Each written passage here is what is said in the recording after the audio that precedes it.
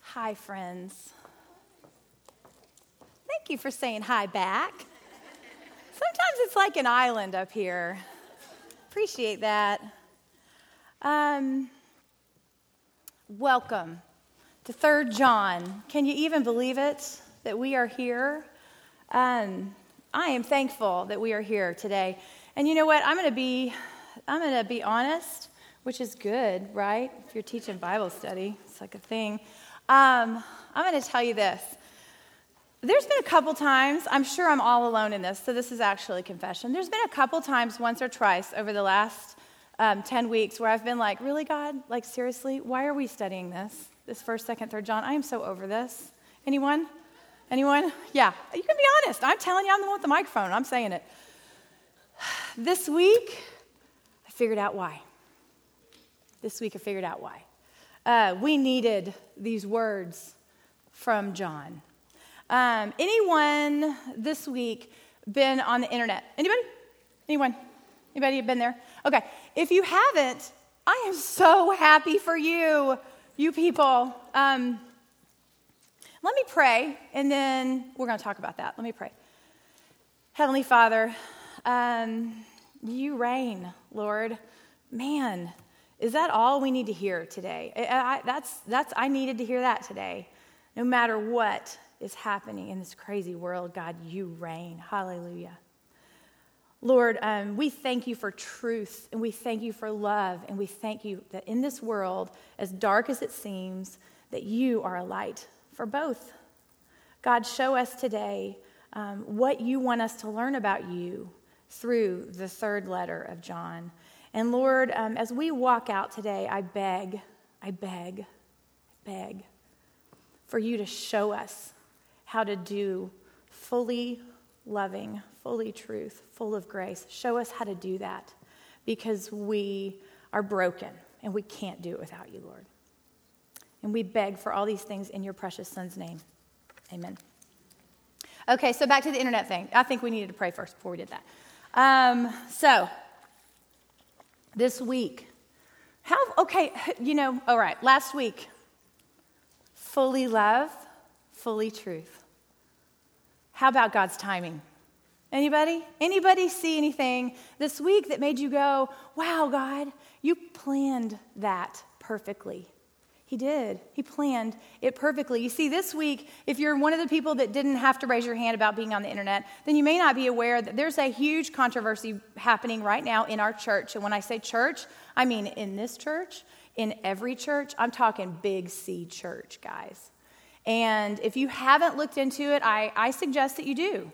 Jen Hatmaker, popular, awesome, maybe the funniest person around if you're on Twitter. Come on, guys, she's so funny. Came out with some really strong opinions this week about some stances that she is taking that are different than stances she had taken previously, and she's taken a lot of heat for it. We're not going to go into all the mudslinging, and we're not going to go into all the details, but I am going to say this. It's dividing our church. It's dividing our church, the Big C church. And it's painful and it's hard, but at the same time, God is so cool, guys. Because last week, you, right here, us, right here, what did we do? We talked about this. All this paper down here in front of me, not trash, prayers. Prayers that have been lifted up and continue to be lifted up about, I need more love. I hit people over the head with truth. God, I need more love. Or how about the people that are super good at love and grace, but they just kind of ignore some truth, right? And then God says, hey guys, guess what? I'm going to give you the opportunity of a lifetime. I'm going to divide. I'm going to allow things to happen that break hearts. And that's what's happened this week. I'll tell you, when I started reading the internet this week, and when I say reading the internet, I mean, guys, everywhere you look, right? Every blog, every social media platform, everybody's got an opinion. Well, there's one way that I felt best demonstrated how I was feeling about all of it. And do you have the picture of me at the zoo? Do you have that picture? There I am. Look, guys. There I am, having a tantrum. So cute. With my Cubs thing. So cute. Okay, I had to lighten it up because here's the thing. Sweet Patrick and our precious Nicole, that's their baby girl. And y'all, go lay hands on them and pray for them. They have a 2-year-old. And Patrick about killed me. I'm not kidding you. I kept telling him, I'm like, you are helping the internet not be broken forever for me this week. Because everything I pulled up was just awful and mudslinging. And then I pulled this up and I went, that's how I feel about all of this. Anybody else feel this way? Right? Terrible twos, having a tantrum. Guys, I was on the floor having a tantrum this week. And I'll tell you what, I met with our gracious leader, Dawn, and we prayed hard over how to, you got to move that picture out because they're not going to listen to a word I say without looking at that baby. She's so precious, that Dottie. Here's the thing. We wanted to go there with you and let you know this. You are loved and you are welcome in this place, no matter where you fall. You got that? Are we clear about that? If there's nothing else you walk out of here, will you understand that Rock Point Church is deeply committed to building a safe place for you to know and experience Jesus, the incarnate truth, right? And we want you to be able to consider and dig into the Bible, the written truth. Can we leave here with that understanding? Because here's what we want you to understand. There are a lot of places that people are going this week, and honestly, they're heartbreaking to me. And I'm going to try not to cry because I'm just going to try real hard. But I will say this. I will promise you, no matter where you fall on the love and the truth thing, no matter where you fall on all of this, you are most definitely wrong somehow, okay? Most definitely. We are all wrong in some way. What's the only real truth, guys? Big T truth, that's Jesus. So when you approach people behind the safety of a keyboard most of the time nowadays, I want you to consider that we are all somehow getting it wrong. Josh Garrels, one of my favorite singers, says this: we are all castaways in need of rope. All of us.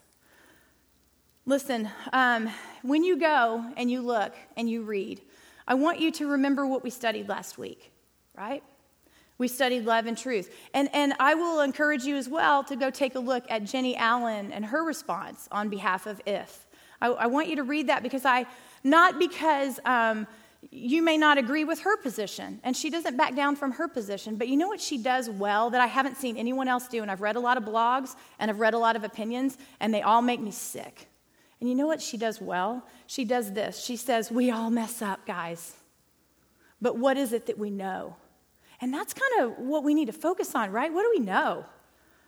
Her quote goes like this, and I thought it was brilliant, and I hope you take this in, and I hope you go look and read her response, and read Jen's too. She says this, Jenny Allen says this: it is requiring something that we are not well practiced in, holding the tension between grace and truth.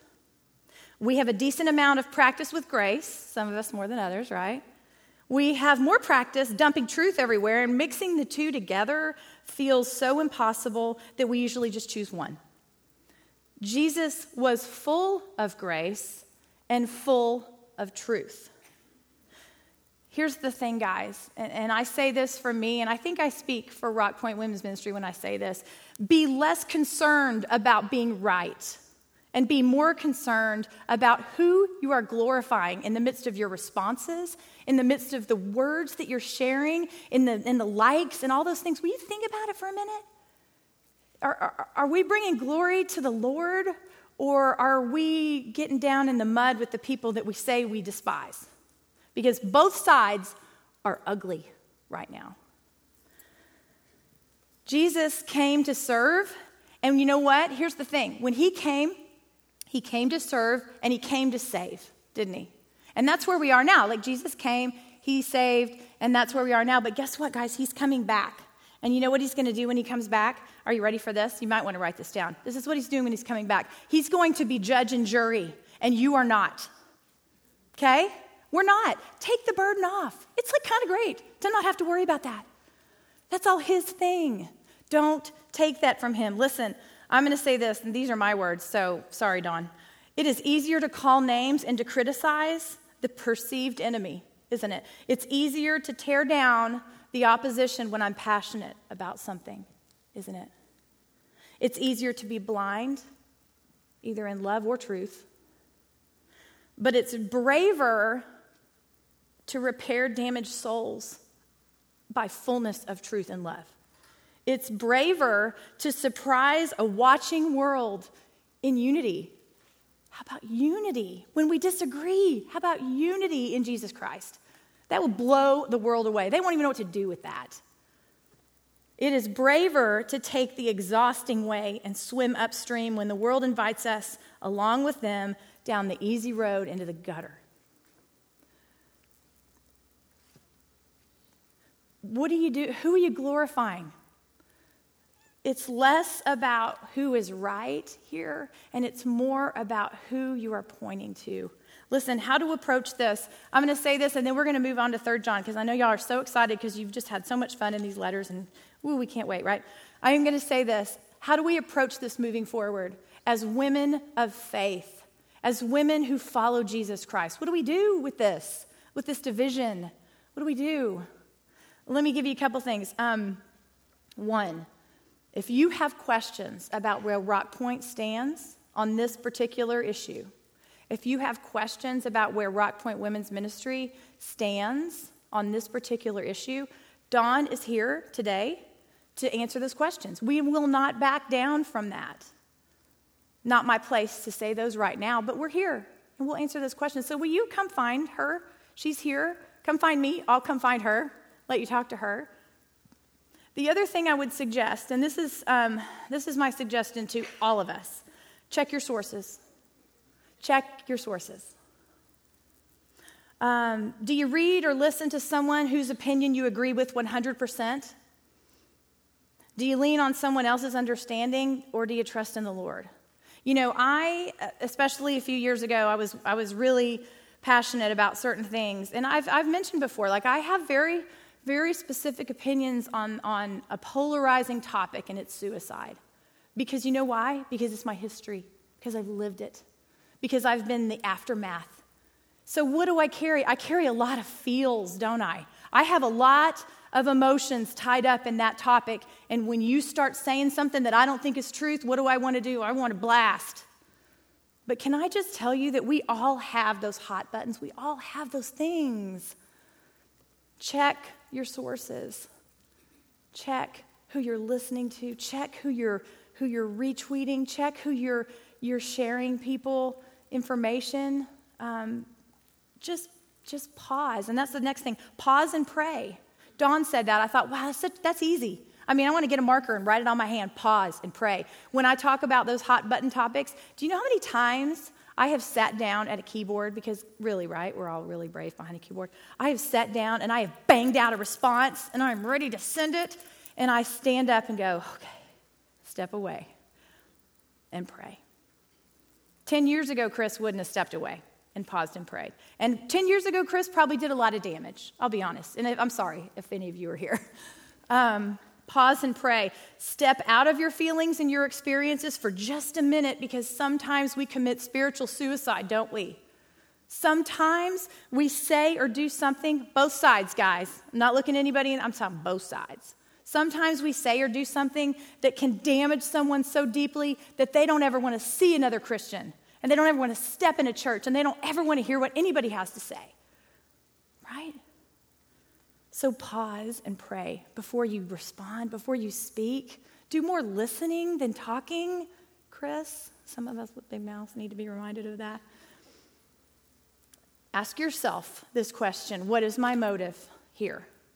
What is my motive here? We are talking about a touchy subject, and a lot of us have opinions about it. And that's beautiful. Because right here, guys, when you leave, walk up here. It is so diverse. Some of us are so good at loving. Some of us are so good at carrying truth in our hearts. Some of us, we need more of both. Amen? But let me tell you, you've got to ask yourself what your motive is. Because oftentimes we are humans, and oftentimes our motives are not what we think they are. Is my motive that I'm trying to make you believe my point of view? Is my motive that I want to call names? Is my motive to seek to make his name known? Is my motive to love like Jesus loved? Is my motive to truly find truth and share truth? Trust him, okay? Trust him. All of it. It's bumpy. The next few weeks are going to be bumpy. We've got an election. I don't know if y'all have heard about that, but there's this election. It's also a little divisive. Again, we should just take a break from the internet or from just everything, right? I'll tell you this. If I have ever, I say this, we can trust him. You know why? Because he prepared us and he equipped us. And last week was no joke, and last week was no accident that we studied John 1:14, talking about Jesus is full of what? Full of grace, love, full of truth. No coincidences. So trust him. There's one person gaining ground here, and it's the enemy, and we need to stop it. So let's walk out and stop it. Thank you. I'm going to end, before I go into John 3 John, I will say this one thing. So my brother has nothing to do with this story. My brother, he lives in Colorado, and he has this insane amount. You've heard me talk about him before. He has this crazy amount of mining knowledge. Like, he bought a piece of land that he built his home on. It's beautiful, but it's on this mining piece of land. There's like an active gold mine on his property. He's crazy land, but brilliant. I see some of you that know him are nodding your head. Here's what I went to his house one day, and I walked up into his room, and I want you to think about this image for a minute, okay? I walked up in his room, and he had this weird, like, you ever seen railroad spikes? Like, you know what I'm talking about? I was going to bring one, I forgot. Well, he had one that was like this long, and it's like in this beautiful wooden box, like mounted on his wall. Oh, and I walked by, and I'm like, dude, what? It's this rusty, giant piece of metal. What is that? And you know what he told me it was? Don't tell. If you knew this, crazy. I can't believe you know this. But he said, that's a double jack. And I'm like, what's a double jack? And he said, oh, okay. So again, if you ever around my brother, if you ask him a question, sit down and relax. You're going to be there for a little bit. I'll try to make it short. But this is what he said, and this is what I kept thinking about when I was thinking about the Love Grace girls and the Truth girls. I thought about this double jack. And back in the days of mining, before they had equipment that was, battery operated or whatever, they had muscle, didn't they? They had sledgehammers, and they had these double jack things. And I'm telling you, it looks like a railroad thing, like this big, and it's kind of like a big giant nail, and it has like I wish I would have had it, but y'all would have all been so scared because it's so big. It had a big spike at the end, and then it has like a flat, like almost like a nail top. And he said, oh, well, this is what they would do. So when they're moving through this rock, there's one guy with a 2-pound sledgehammer, 20-pound I guess 2 is not very big. One big sledgehammer. I don't know, guys. My head is struggling. And then there's a guy holding the double jack. And it's called a steel, and his job is to hold it while the guy hits it with the sledgehammer because they're trying to burrow in and make a tunnel, okay? So who wants to be this guy?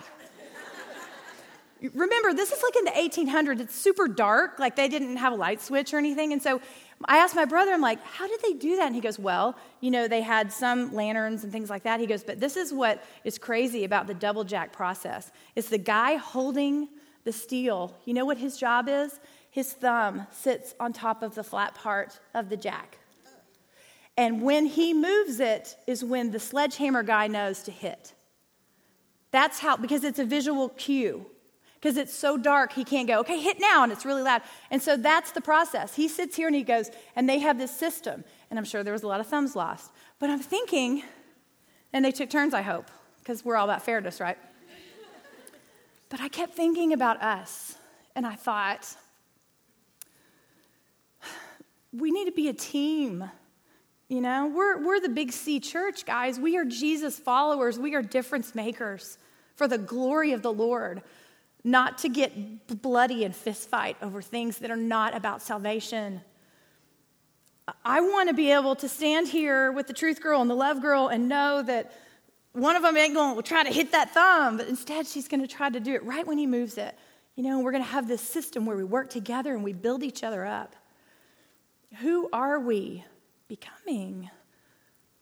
I want to leave you with that thought. I will leave you with that, and we'll launch into this text. But I just want you to consider that as you walk through hard times as a believer, because, guys, it's hard to be a believer, amen?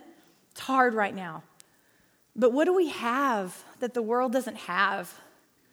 We have Jesus Christ, who conquered death on our behalf, and we know how it ends. So, saying that, who are you going to be? Are you the sledgehammer guy? Are you the thumb mover? Let's work together and let's quit beating each other up with big equipment. Amen. Thank you. And now let's open up to 3 John. Hope I beat that horse enough. All right, guys. Had to start that way. But the baby picture, though, right? I mean, that was cool. Listen, we're going to go through this quickly because why? It's short. Yay! Cheers from the morning group. From the evening crew over here. 3 John. Open up your Bibles to 3 John. Again, blown away, right? God's got something to say to us. I think in our leader group, I think it was Amy who said, which I totally agreed, there's times when I was doing this homework this week, and I'm like, really, God, why did we include this one? Like, some of these you're like, really? Why is this in here? Well, what do we know? What do we know about what's included in God's word? That it's important and that we need every word of it. So there's a reason we're studying these 3 guys. There's a reason we're studying this letter this week. And so let's figure out what that is, okay? Shall we? All right, let's do this. The first thing we're going to do is we're going to look at some background, kind of like we did with 2 John, okay? Written again by John. How does he refer to himself? The elder again, right? Same thing. We have 1 John. We have a letter that was more than likely written to multiple churches and passed around communities of churches. The second letter, we're not entirely sure if it was written to one particular church or one particular family, but we do know that it had a much smaller audience, more than likely. Even if it was passed around, the original one, John 1, was intended to be passed around. And now we've even put the filter down a little more, right? Now we're writing to one guy. Who are we writing to? Do you remember who it was written to? Gaius, right. The non-D word, the non-D name. I kept getting them confused, so if I do, I'm so sorry already. We're written to Gaius, and here's what we can infer from John's words. Well, first let me tell you this. This is one of the most common names at this time. And so a lot of historians have tried to go back and figure out exactly who this guy was, and they can't because there's so many of them. It's like Jennifer, if you were born in the 70s, okay?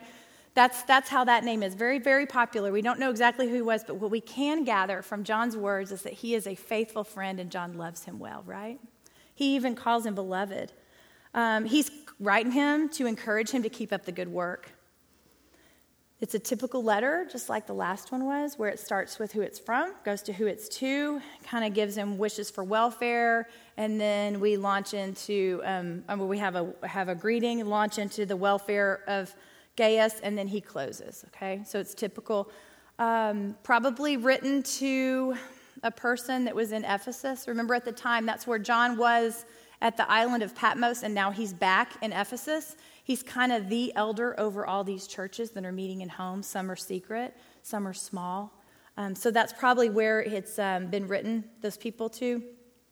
This is what I thought was interesting. You know what I realized? Like, you read about those 3 people, and you know what it kind of gave you? It kind of gave you a glimpse into the church, didn't it? The church scene. It kind of had you pull the curtain back to what that local church looked like.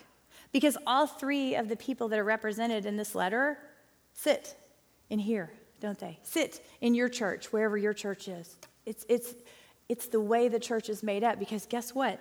I found this really great quote. You ready? Wherever there are people, there are problems. Is that a good quote? I think that's anonymous, obviously, or just repeated so many times nobody can actually claim it. Wherever there are people, there are problems. I say that too often. I need to stop. I need more love and grace. I need to quit saying that. But it's true, right? We get to pull the curtain back on kind of how these churches are made up, and there's trouble, and we're going to get into that. This is interesting as well. We see John refer back to deception and corruption that he mentioned in previous letters. There's a thought that it could be that 1 John letter. He could be referring back to the letter that we wrote. It could be letters that we know nothing about. It's even possible, and this was interesting because we were talking in our small group about who Diotrephes, who he was. Like, was he a church? Was he like a bigwig in the church, or is he just a dude that kind of created dissension? There's thought that he could have actually been the one who received that letter and then never shared it with the church community. And now that's why John is mad about it, right? He's pretty mad. So it could have been that. We don't know. The cool thing is when he closes, just like last week in the second letter of John, do you remember how he closes? Because he says, I want you to listen with your face.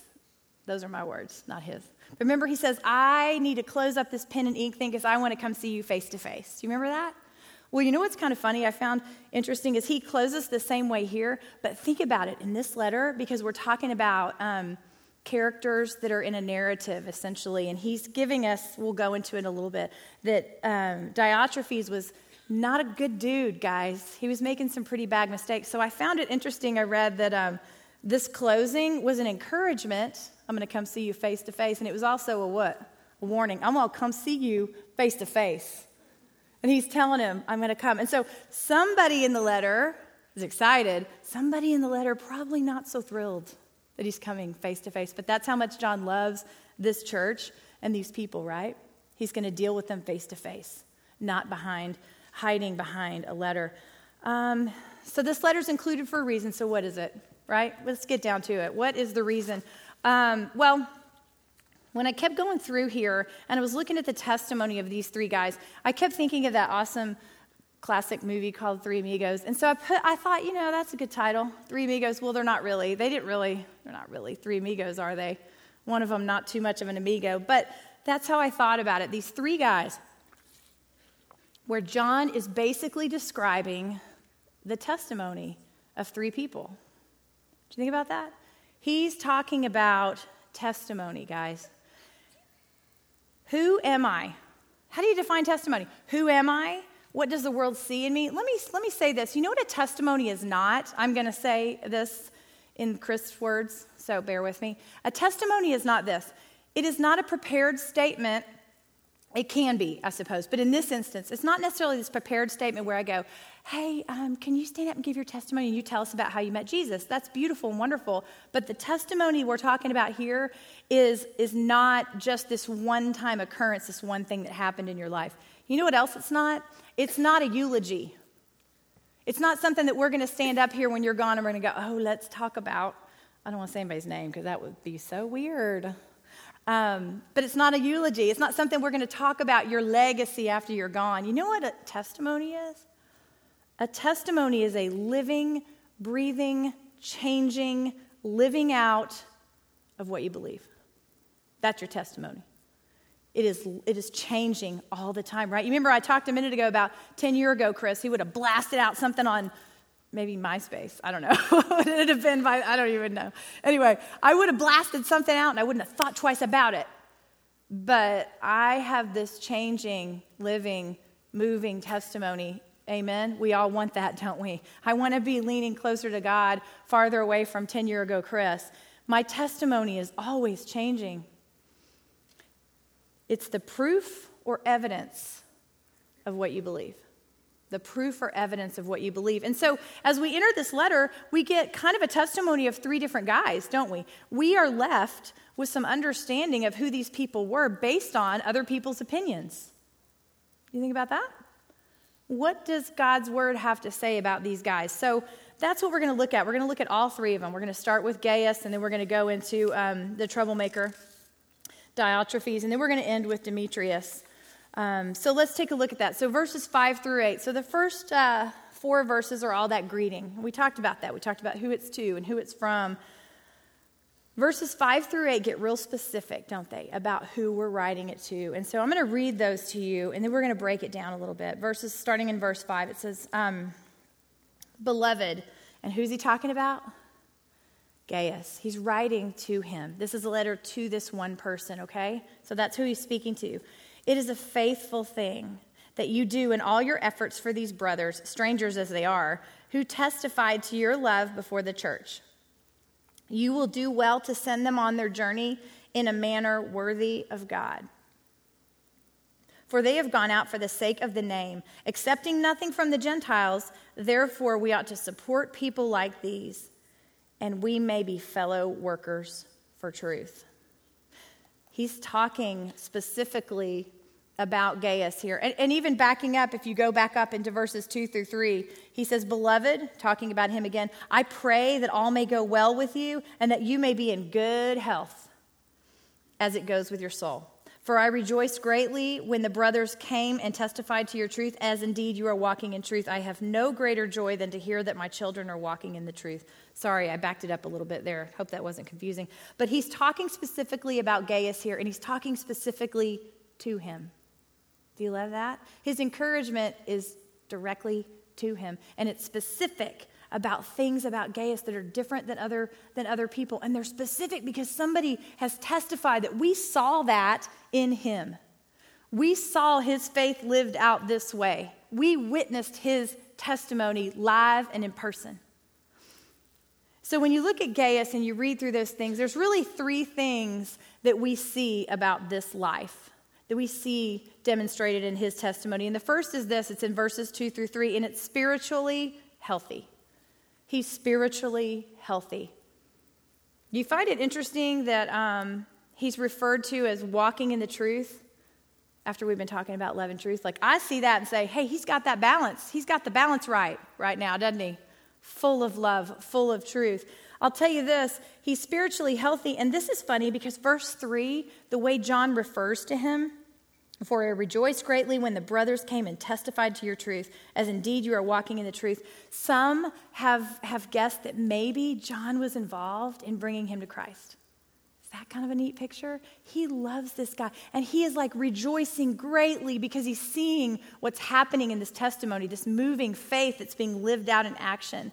In our small group, we had a couple girls say, I think one of the most impressive way that I see, that I get excited like this for someone else's life to be lived out about Jesus is when you see your kids or when you see young believers that you got to be a part of where they came from, and you get so excited, don't you?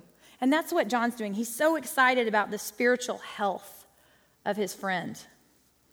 The second thing about Gaius' testimony is this, that he has a good testimony. And it means this, John's guys reported back. So, let me stop right there for a second. So when he's talking about these strangers, these brothers, it's believed that he's talking about, in this day and age, remember the churches are really little and they're meeting in houses and stuff. And so you've got these apostles, if you will, that are going out and trying to tell people about Jesus. Right? We're telling the Gentiles about Jesus. We're telling the Jews. We're going out and we're making disciples. And so these guys are traveling and they are representative of the church. And nowadays at this church, we would call them missionaries. Don't we? Send them out. And so it's believed that these people that John's referring to here were maybe missionaries or people that were sent out from John, from the elders, from the church. And when they got here to Gaius, he took good care of them. And that's who these people were. So when he says strangers, he probably didn't know them. Probably didn't know them at all. But here he was being obedient and taking good care of them. He had a good testimony. It was interesting. It says, whenever you read through this, I saw this one commentary said this. It was like, when you're a leader in a church and you have somebody come up to you and say, that doesn't go to your church, hey, does Kris Murphy go to this church? And when the pastor's first thought is a cringe, there's problems, right? That's what's so cool about Gaius is when these strangers, these brothers, these missionaries, if you will, came back to John, they're like, hey man, you know that guy Gaius, he's under your care. John didn't cringe. Is that the feeling you get? You're kind of like, oh, John's like, yeah, I know. He's awesome, right? That's the difference. He has this good testimony that John trusts, because these guys have come back and they've reported who he was. He's also has a practical ministry. He has a practical ministry. You know how I like to think of practical ministry? He's good at stacking chairs. Anybody ever done the stacking chairs ministry before? Anybody ever done the break down the tables and roll them away? Mary, I know you have. That is not a glorifying job, is it? Stacking chairs. Practical ministry. He opened his home, he opened his heart, and he opened his hands. We see that specifically laid out. That could have meant that he gave money. It could have meant that he gave them food. It could have meant that he helped with laundry, that he mended things, that he washed. It could have meant that he stacked chairs.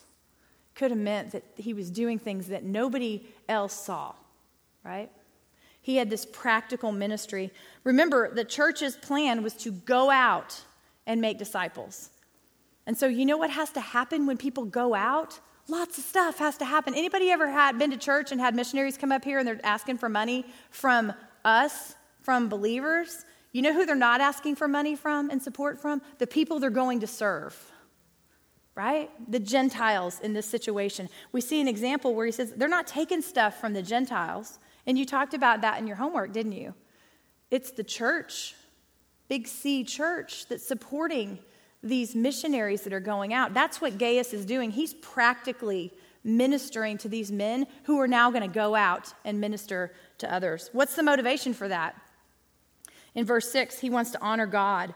In verse 7, he is part of wanting to witness to non-believers, those Gentiles. In verse 8, he wants obedience to God.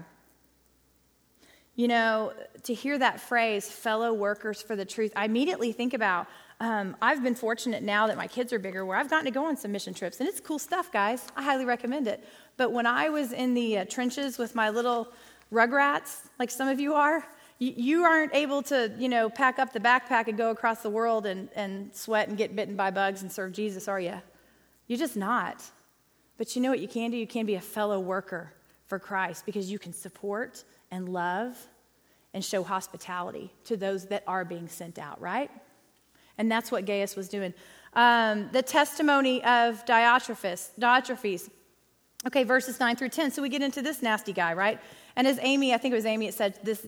All these names were so confusing. But here's where John gets very specific. And I thought this was so funny. I think somebody said, might have been Shauna said, he sounds like an old man. He's like so cranky. Well, he was an old man. And he was cranky, I bet. But he does not mince words, does he? He talks about Diotrephes this way. Verses 9 through 10, he says, I have written something to the church, but Diotrephes, who likes to put himself first, does not acknowledge our authority. So if I come, I will bring up what he is doing. Ooh, that sounds good. Talking wicked nonsense against us. And not content with that, he refuses to welcome the brothers and also stops those who want to and puts them out of the church. What in the world is happening?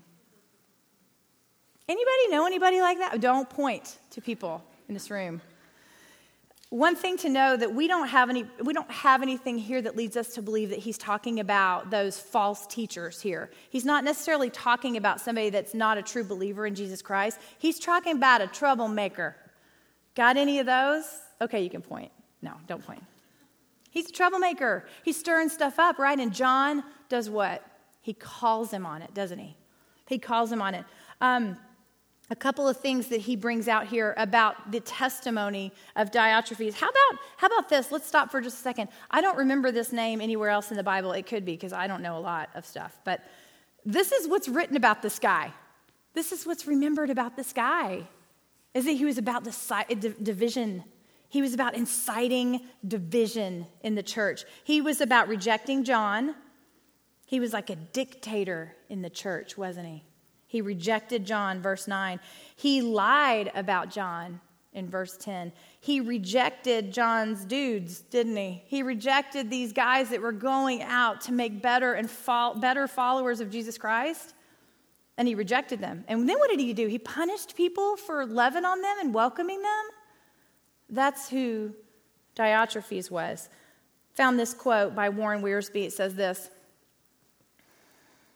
that when we have disagreements with someone, like I said, this guy is not necessarily a non-believer. We have reason to believe he's a believer in the church. But he, for whatever reason, has issue with John, the beloved disciple, seriously. And he has issue with these missionaries that are coming. And he has issue with the way the church is doing things. And I don't want people to do that. And I think they should do it my way, right? And that's what he's saying. And so thinking along those lines, consider this, that Warren Wiersbe says this about that dissension that happens within the church. He says, this does not mean that we always cooperate only with those believers who interpret Scripture exactly as we do. I'm going to repeat that because for some reason that feels like we need to hear that again. This does not mean that we cooperate only with those believers who interpret Scripture exactly as we do.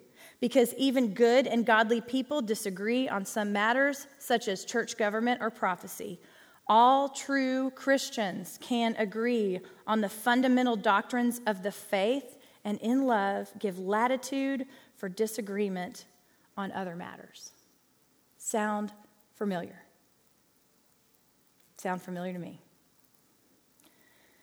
This guy disagrees with what's happening in his church, and so the way he's going to deal with it is he's going to get in the way of God's work. Okay? He also disciplined those who tried to help these missionaries. That's the testimony of Diotrephes. That's what we know about this guy forever. Close the book. Well, there's a lot of these people running around. A lot of us. The third testimony that John shares with us is the testimony of Demetrius. And that's verses 11 through 14. And for the sake of time, I'm not going to read that, but I want you to hear one thing about this guy.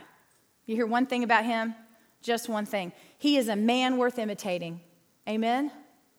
He is a man worth imitating. John shares this man, this testimony of this man, and says, hey, Gaius, that's who we want to be like. We want to be like him. Hebrews 10:24 says this, that we want to stir one another to love and to do good works. We want to support one another. And it also, if you'll notice, it also doesn't say, and Demetrius, because Demetrius agrees with every single thing I say, then he has a good testimony. It doesn't say that, does it? Because I guarantee you there are things that he doesn't agree with. But he is a man worth imitating. Here's the principle for this section before we move on. The principle is this, that your testimony is living and changing. It is not a eulogy. Your testimony is living and changing. It is not a eulogy. Your testimony tells the world what you really believe. And your testimony should be worth imitating. We want to be Demetrius in the story, don't we? We want to be Demetrius, not Diotrephes. Should be worth imitating. Listen, as we get ready to close, behind schedule, it's normal, I got something important to say, and I got 7 minutes to say it. Testimony of Gaius, testimony of Diotrephes, testimony of Demetrius, testimony of you, testimony of me. What does the world see? Isn't it interesting that this week is the week that we have to ask that question? I just kind of don't want to ask that question right now, but we need to ask it. We got to look in the mirror. We've got to ask that question. What does the world see when it sees me? What does God want for me, for my testimony? I've got 6 things. 6 things. Write these 6 things down because, guys, I feel like through the books of 1st, 2nd, and 3rd John that we have heard these things over and over again, and he wraps it up with a bow on it and says, hey guys, I've given you 3 people and their testimony. Now what? Now what about yours? 3 things. What does God want for my testimony? The first, to build a foundation of truth. Heard that before? Build a foundation of truth. I heard it this way. Let truth course through the bloodstream of your thinking, your believing, your acting, and your personality. Talking about truth right now. It should be the lifeblood of how you think, how you act, how you believe, your personality, how you speak. Psalm 1, verses 1 through 3 says this, that you are to delight and meditate in the Word of God. It doesn't say read it and then throw it at people and use it as a weapon, does it? No, it says you are to read it and you are to delight in it and you are to meditate on it. You remember what meditate means if you were in Psalms? Remember what that means?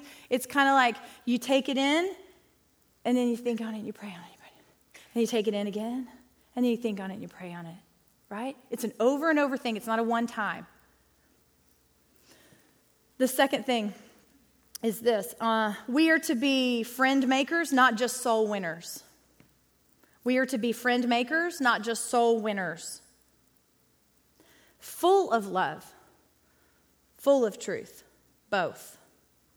John, Gaius, Demetrius, they were both, weren't they? They weren't just about, I'm going to do whatever you want me to do, and I'm going to agree with whatever you want me. I'm a chameleon, because when I'm with you, I'm going to agree with you about this because I want you to feel loved. But then when I'm over here with this person, I'm going to agree with them because I want them to feel loved. Because then you know what happens? Then these people get together and they're like, she is cray-cray, don't they? And then you know what else they say? And I say this with all seriousness. Then they say, she has no truth that she stands on. None. Because she just changes to whatever makes it easy. She's a friend maker. She is not a soul winner. The third thing is this, that we need to put truth and love into action. Truth and love into action. Remember in 1 John 3:18, it said this, not only in word, but also in deed. Not only in word, but also in deed. In James, he likes to talk a lot about being doers of the word. Remember when we talked over and over and over and over, John says that our obedience shows proof about what we believe. How we live is proof, right? Testimony. So we got to put it into action. We can't just say words and write blogs and do that stuff. We've got to live it out. I think about this often because I feel convicted about it because, you know, the one thing, and I keep talking about social media, and I'm sorry, and if you're not on it, congratulations, don't get on it, you really don't want to, but I do want you to think about this for a minute. There's so many people in so many stages of our lives that we are connected to these days, right?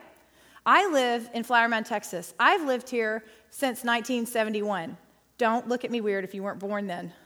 I've lived here a long time, and so I laugh because, and some of you really laugh because you knew me back then, but I laugh because I'll go to Tom Thumb or something, and I'll run into people, and I'll be like, which part of my life is this person from?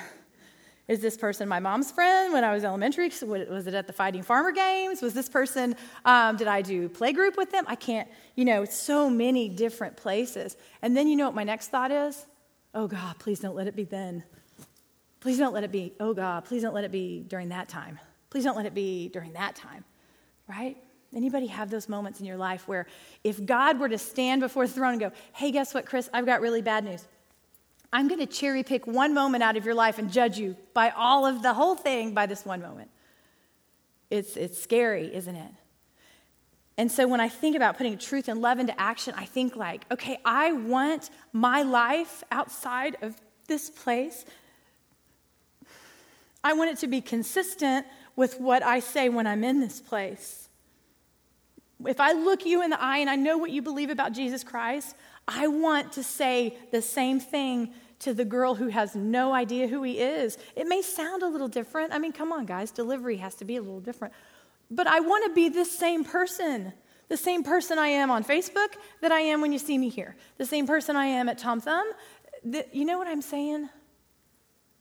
Truth and love in action is the only way to do that. You can't just take this and have these prayers and then go out and live this life that's completely dichotomous and different. Can't do it. That is not a testimony. That is like a death sentence. The fourth thing that I think God wants us to do with our testimonies is I think he wants us to stack chairs. I think he wants it. I think he wants that. I think Gaius wasn't a teacher and he wasn't a leader, but you know what he was? He served selflessly, didn't he? He lifted up those who God put in a position to minister. And can I just tell you right now, that this is a heavy time to be in leadership at a church. Not me. I'm talking about the bigwigs like Dawn. It's a heavy time. It's a heavy time, and it's hard, and we need to lift them up. Amen? We do. Because all the fighting that's going on down in the mud, you know who gets all the fallout, who deals with all the shrapnel? It's our leaders, our pastors, who serve us well, quietly, faithfully. I don't even know why I said all that, but it's important.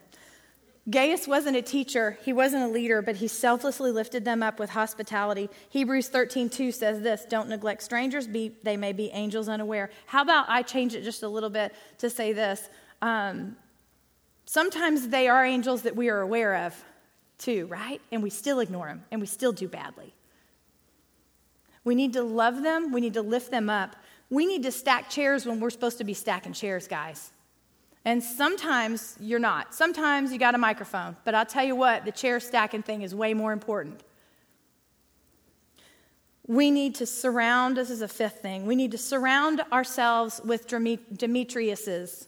We need to surround ourselves with Demetriuses. Listen, you need to be surrounded by people that are worth following. Do you hear me? We have to be, guys. If we are not surrounded by truth and wisdom, then where am I looking for my truth and wisdom? Back to the internet? Oh, God, that's painful.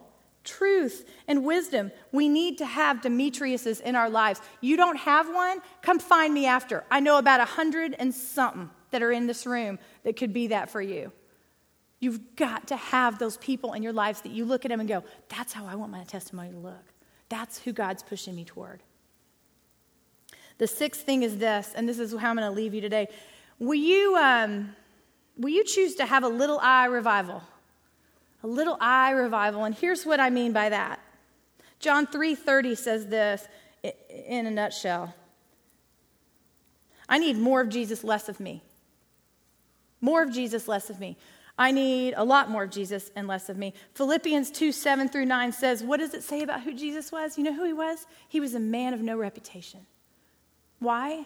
Because he was pointing to his Father. That's who we're supposed to be.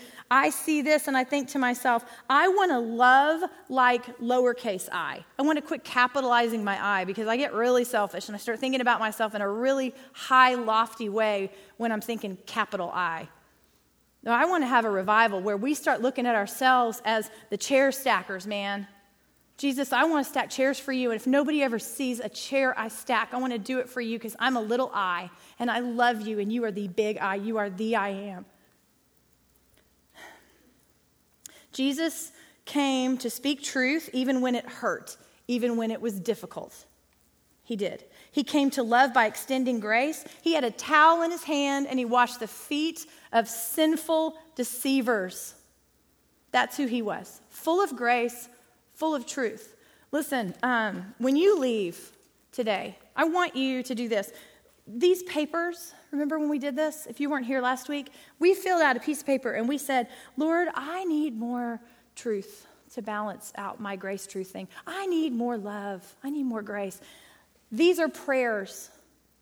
Don't forget what we need. Don't forget to pray for your friend sitting next to you who needs what you don't lack, okay? We need to pray for each other. We need to lift each other up. Let's listen to the words of John and know that this is a church, the Big C church, that is here to point to Jesus. I'm going to pray like a super duper fast prayer. All right, ready? Dear Father God, thank you. Thank you for your son. Thank you that he came to live and to die for me, for all of us. We are a mess. We need you desperately. Amen.